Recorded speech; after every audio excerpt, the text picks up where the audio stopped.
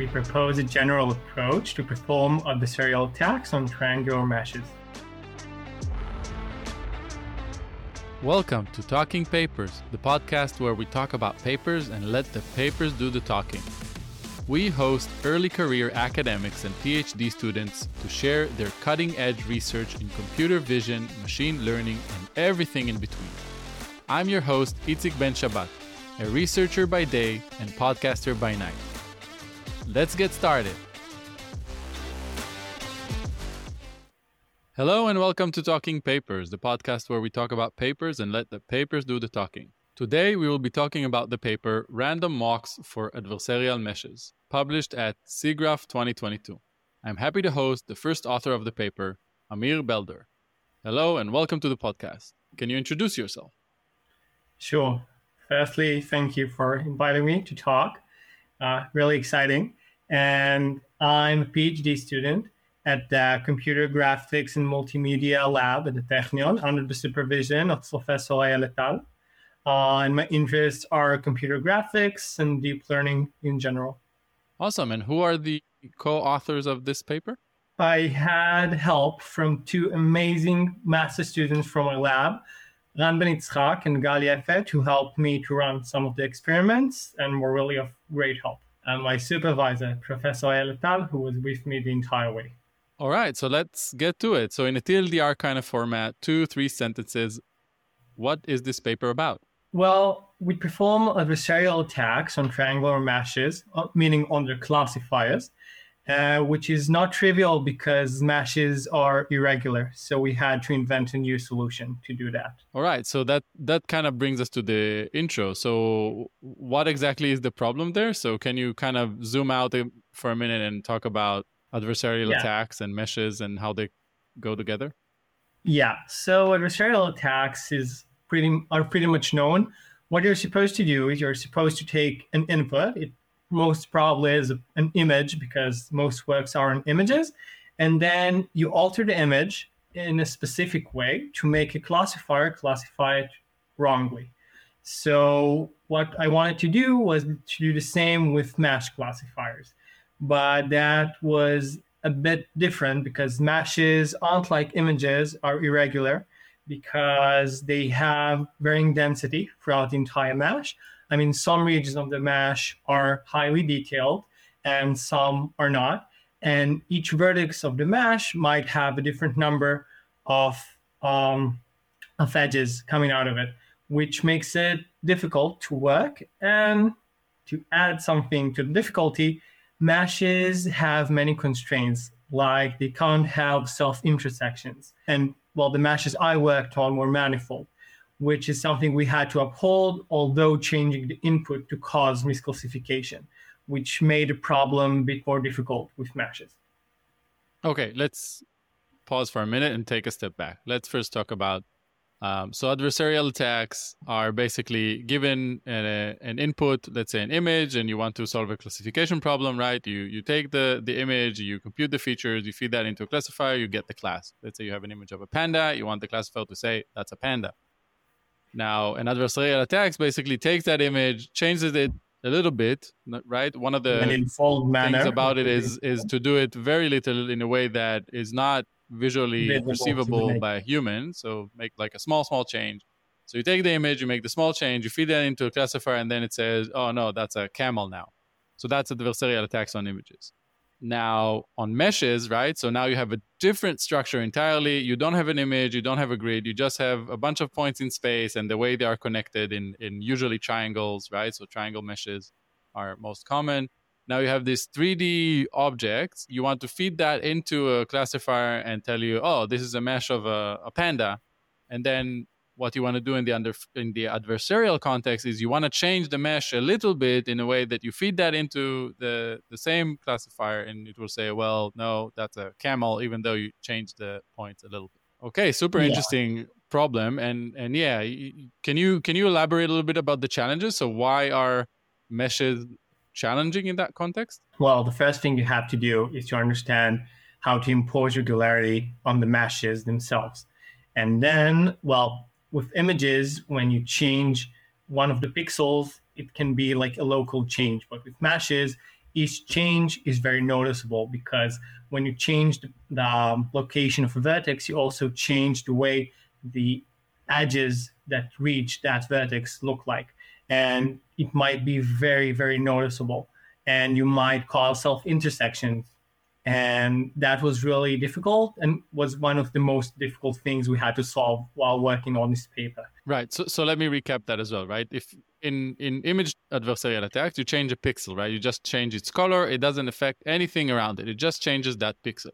But in meshes, you want to move a point in space, in 3D space. If you move a point, you basically change the way it looks. It changes the geometry, because it takes all of the edges and all of the triangles that touch that point. It takes them with them. It changes the way they look, the way they are positioned in space. And that's a significant challenge, because you can create a whole lot of mess when you do that. And it's also very different from point clouds. Point clouds don't have connectivity between their points, and point clouds were the closest representation of 3D models that I had to work with, that had previous works on, and that doesn't happen with point clouds. So that was a really big challenge. So yeah, meshes are more difficult in this context from point cloud, because the connectivity, which is sometimes, usually it's a blessing, this time it creates a bit of a challenge that you have to overcome. But why is this an important problem? So why do we want to do adversarial attacks, or solve or protect it against adversarial attacks for meshes? Well, the mesh classifiers are used to two big missions. One is industrial, where they use meshes and their classifiers to determine whether or not the things we manufacture are good. But the other one, which is even more important, is for medical purposes. And when you look at medical purposes, then you really want your network to be robust. Like, I wouldn't want to get a medical diagnosis that's wrong because the cell or the mesh looked a bit different from the regular form. So I don't know whether or not people would actually make adversarial attacks on existing meshes, because they aren't really used for security. But what the paper did show us was how unrobust the features of the mesh classifiers are. And mesh classifiers are used for medical purposes. And so you really want your medical classifier to be robust, and you don't want any small movement of one of the vertices to cause misclassification, which can actually cause to loss of human lives and to wrong diagnosis. If you had to summarize everything into like a few bullet points, so what are the main contributions of this paper? First, we showed that mesh classifiers are really vulnerable to adversarial attacks, which wasn't known. Secondly, we proposed a general method to cause adversarial attacks, like successful adversarial attacks that don't break the meshes. And thirdly, we shed some light on how different mesh classifiers classify, because each of the mesh classifiers classifies and relies on entirely different features. And while doing this process, we showed what is important, which regions are important to each of the mesh classifiers. Let's talk a little bit about related work. So which 2-3 papers anybody coming to read your paper should read first? So one of the things I really think you should read was Goodfellow's paper from 2015, where he actually started the entire adversarial attacks field, because the attack I use is new with meshes, but was previously used in other forms on images, and he really sums up how and why adversarial attacks work. And the other work you have to read is Mesh Walker, which was the way I chose. I used that as a basis to impose regularity on the meshes throughout by performing random walks on the meshes. So if you read these two papers, you can pretty much understand the paper. Let's dive into the approach. What did you do and how did you do it? Okay, so first I'll explain that what I tried to do, and successfully did, was performing a black box attack, meaning I had no knowledge on which network I was attacking, and I only had access to the input to the network and to the output, meaning the classification it made on the input meshes. This is important because there are different types of adversarial attacks. This is the hardest part of adversarial attacks, because you don't know who you're attacking, which also makes my approach general. And we showed down a few networks, but we'll discuss that in the results. But what we did was we used a proxy network, meaning as I didn't have access to the actual network as I was attacking, I tried to train a proxy network to imitate the features of the victim network that was being attacked. And then after I did that, I could use the gradients of this imitating network, of this proxy network, to understand where exactly in the mesh the network is using in order to perform its classification. And so I knew where I needed to make small changes to make the victim network wrong. Does the imitating network have the same architecture as the method that you're trying to attack, or is it? No. So what I used as basis was I used the mesh Walker network, and I changed it. I changed its loss to better perform this task of imitating the features of the other networks. Okay, And but wait, before that. So let me just see that I understand it properly, okay? So you have your input, you feed that into a network that you don't know what's going on inside, and you get an output. Now you take a new network that you do know the architecture, you feed the same input into that, and you say, well, I want this network to give me the same output. exactly. Right? So now, how do you train that? So what we did was we took the mesh walker architecture, which classifies by performing random walks, meaning we start from a vertex on the mesh and walk on the edges. And by doing so, we got to see the mesh from many points of views, because the random nature of the walks makes sure that we see it from a few points of view. And what we did was, instead of saying, well, this is a horse, so take a one hot vector that means a horse and classify that. So I looked at the output of the victim I attacked. So if, for instance, I'm attacking a different network, let's call it mesh CNN, and mesh CNN classified a mesh of a horse as 96% a horse and 4% a camel. So what I told my imitating network to classify was, I give you this mesh of a horse, and your target vector is 96% a horse and 4% a camel. And that's how I hope that imitating network will learn features that are the same as the victim who was being attacked. Mm-hmm. Oh, okay. So you basically pushed those two output vectors from the original network and the imitating network to be as close as possible. What's next then?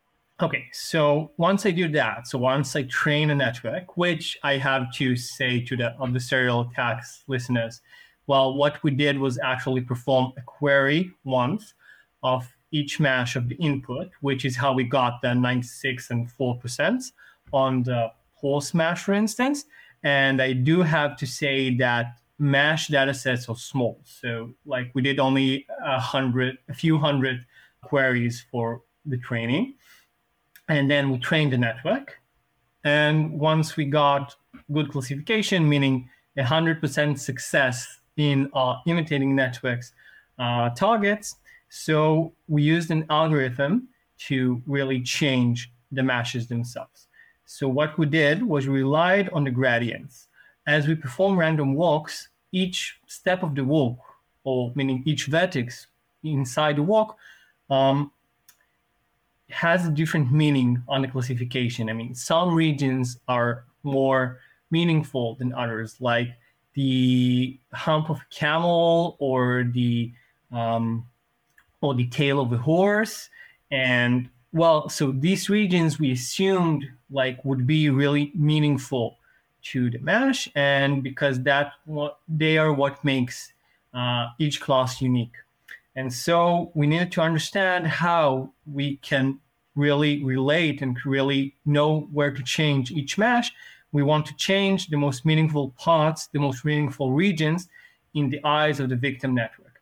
And one way to do that is to look at the gradient of the loss, because, well, once our input is full of different vertices from the mesh, so the vertices that were most meaningful to the classification would have the highest influence on the loss function.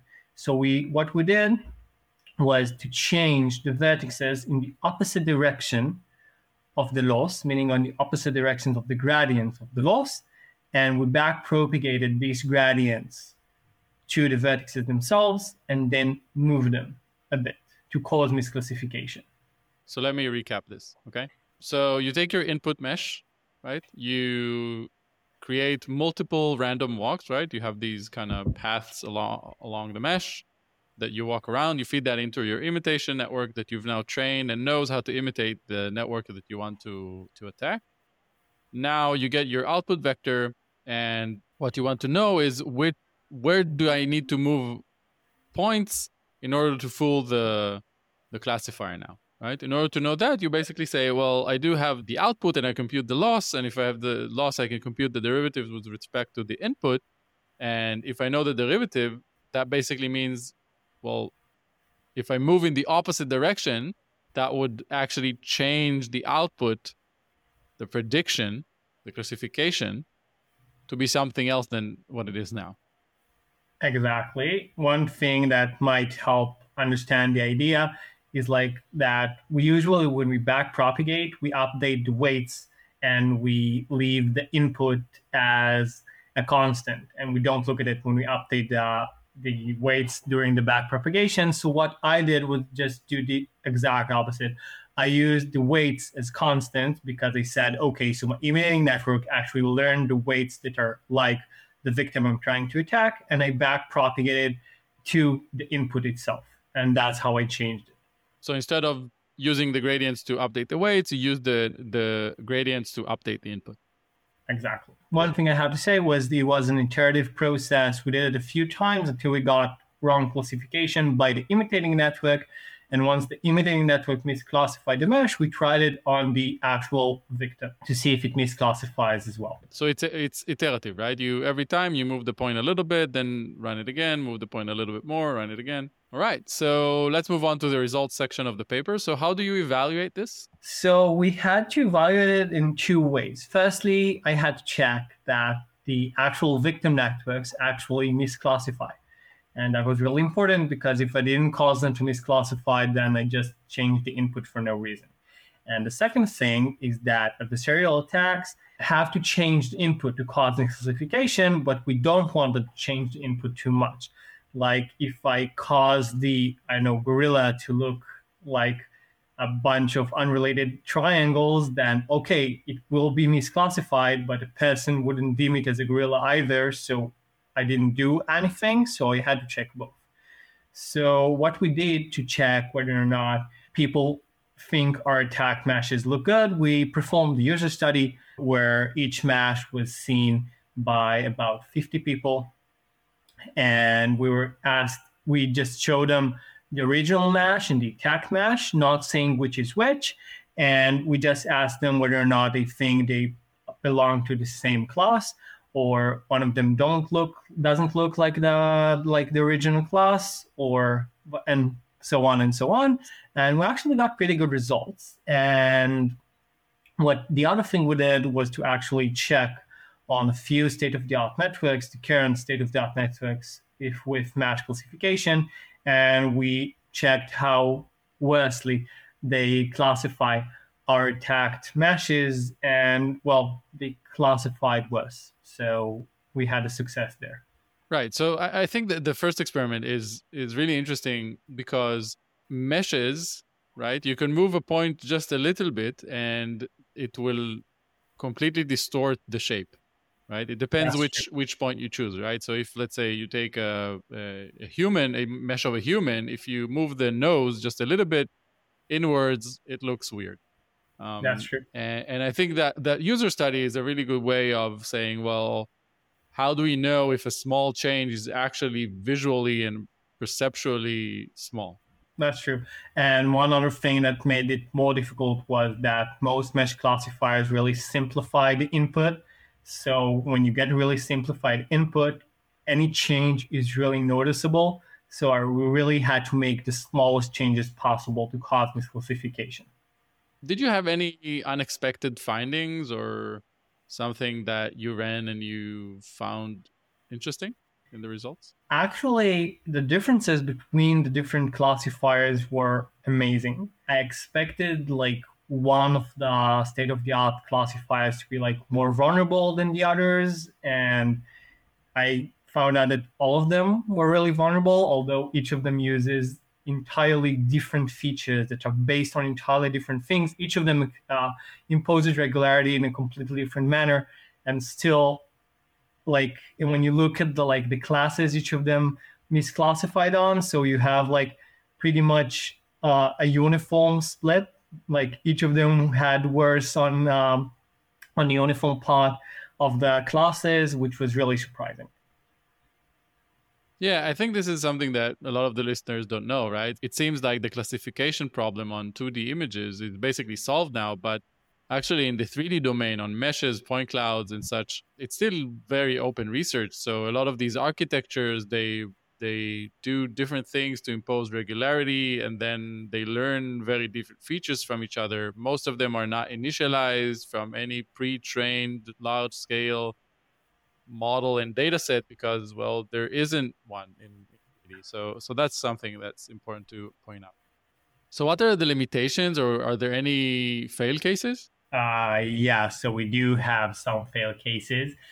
We found out through our user study that when we look at man-made objects with straight lines and a lot of corners, then our user study showed our attacks were more noticeable on those types of objects, which is pretty much, well, when an object has like a symmetry constraint in three different axes, then it's reasonable that once you change even a bit, then you break some of the symmetry.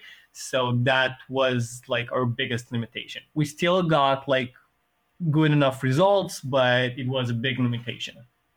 Right. Yeah, I can understand how that happens, right? If you take a cube or a cuboid, right, and you move one of the corners just a little bit, you're really distorting everything, and it's very noticeable.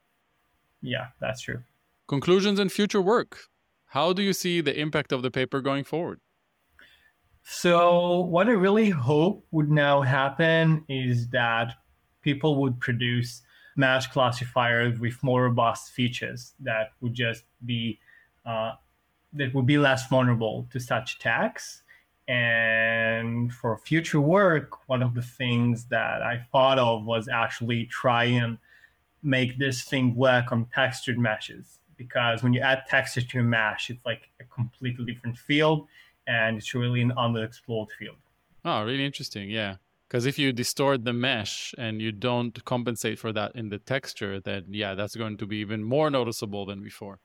Yeah, interesting future direction to chase up. All right, so moving on to my favorite part of the podcast. What did reviewer 2 say? Please share some of your experience in the review process. So firstly, I have to say that when dealing with this type of data, with not only 3D data, but meshes in particular, then I had to choose carefully the conference to which I tried to enlist the paper to submit the paper to, because not so many people know meshes. And thankfully, well, in SIGGRAPH, they knew meshes really well and really helped because, and I can say specifically about one experiment they asked me to do during the battle, which really helped even me to understand. They told me they wanted to see a comparison to random perturbations of the vertices of the meshes, which actually the reviewers really wanted to know and to see that my education's perturbations are more meaningful than just random ones. And I did perform that experiment. And once they told me, I was like, oh my God, how did I not think about that before? That's really important and a really like crucial thing to show.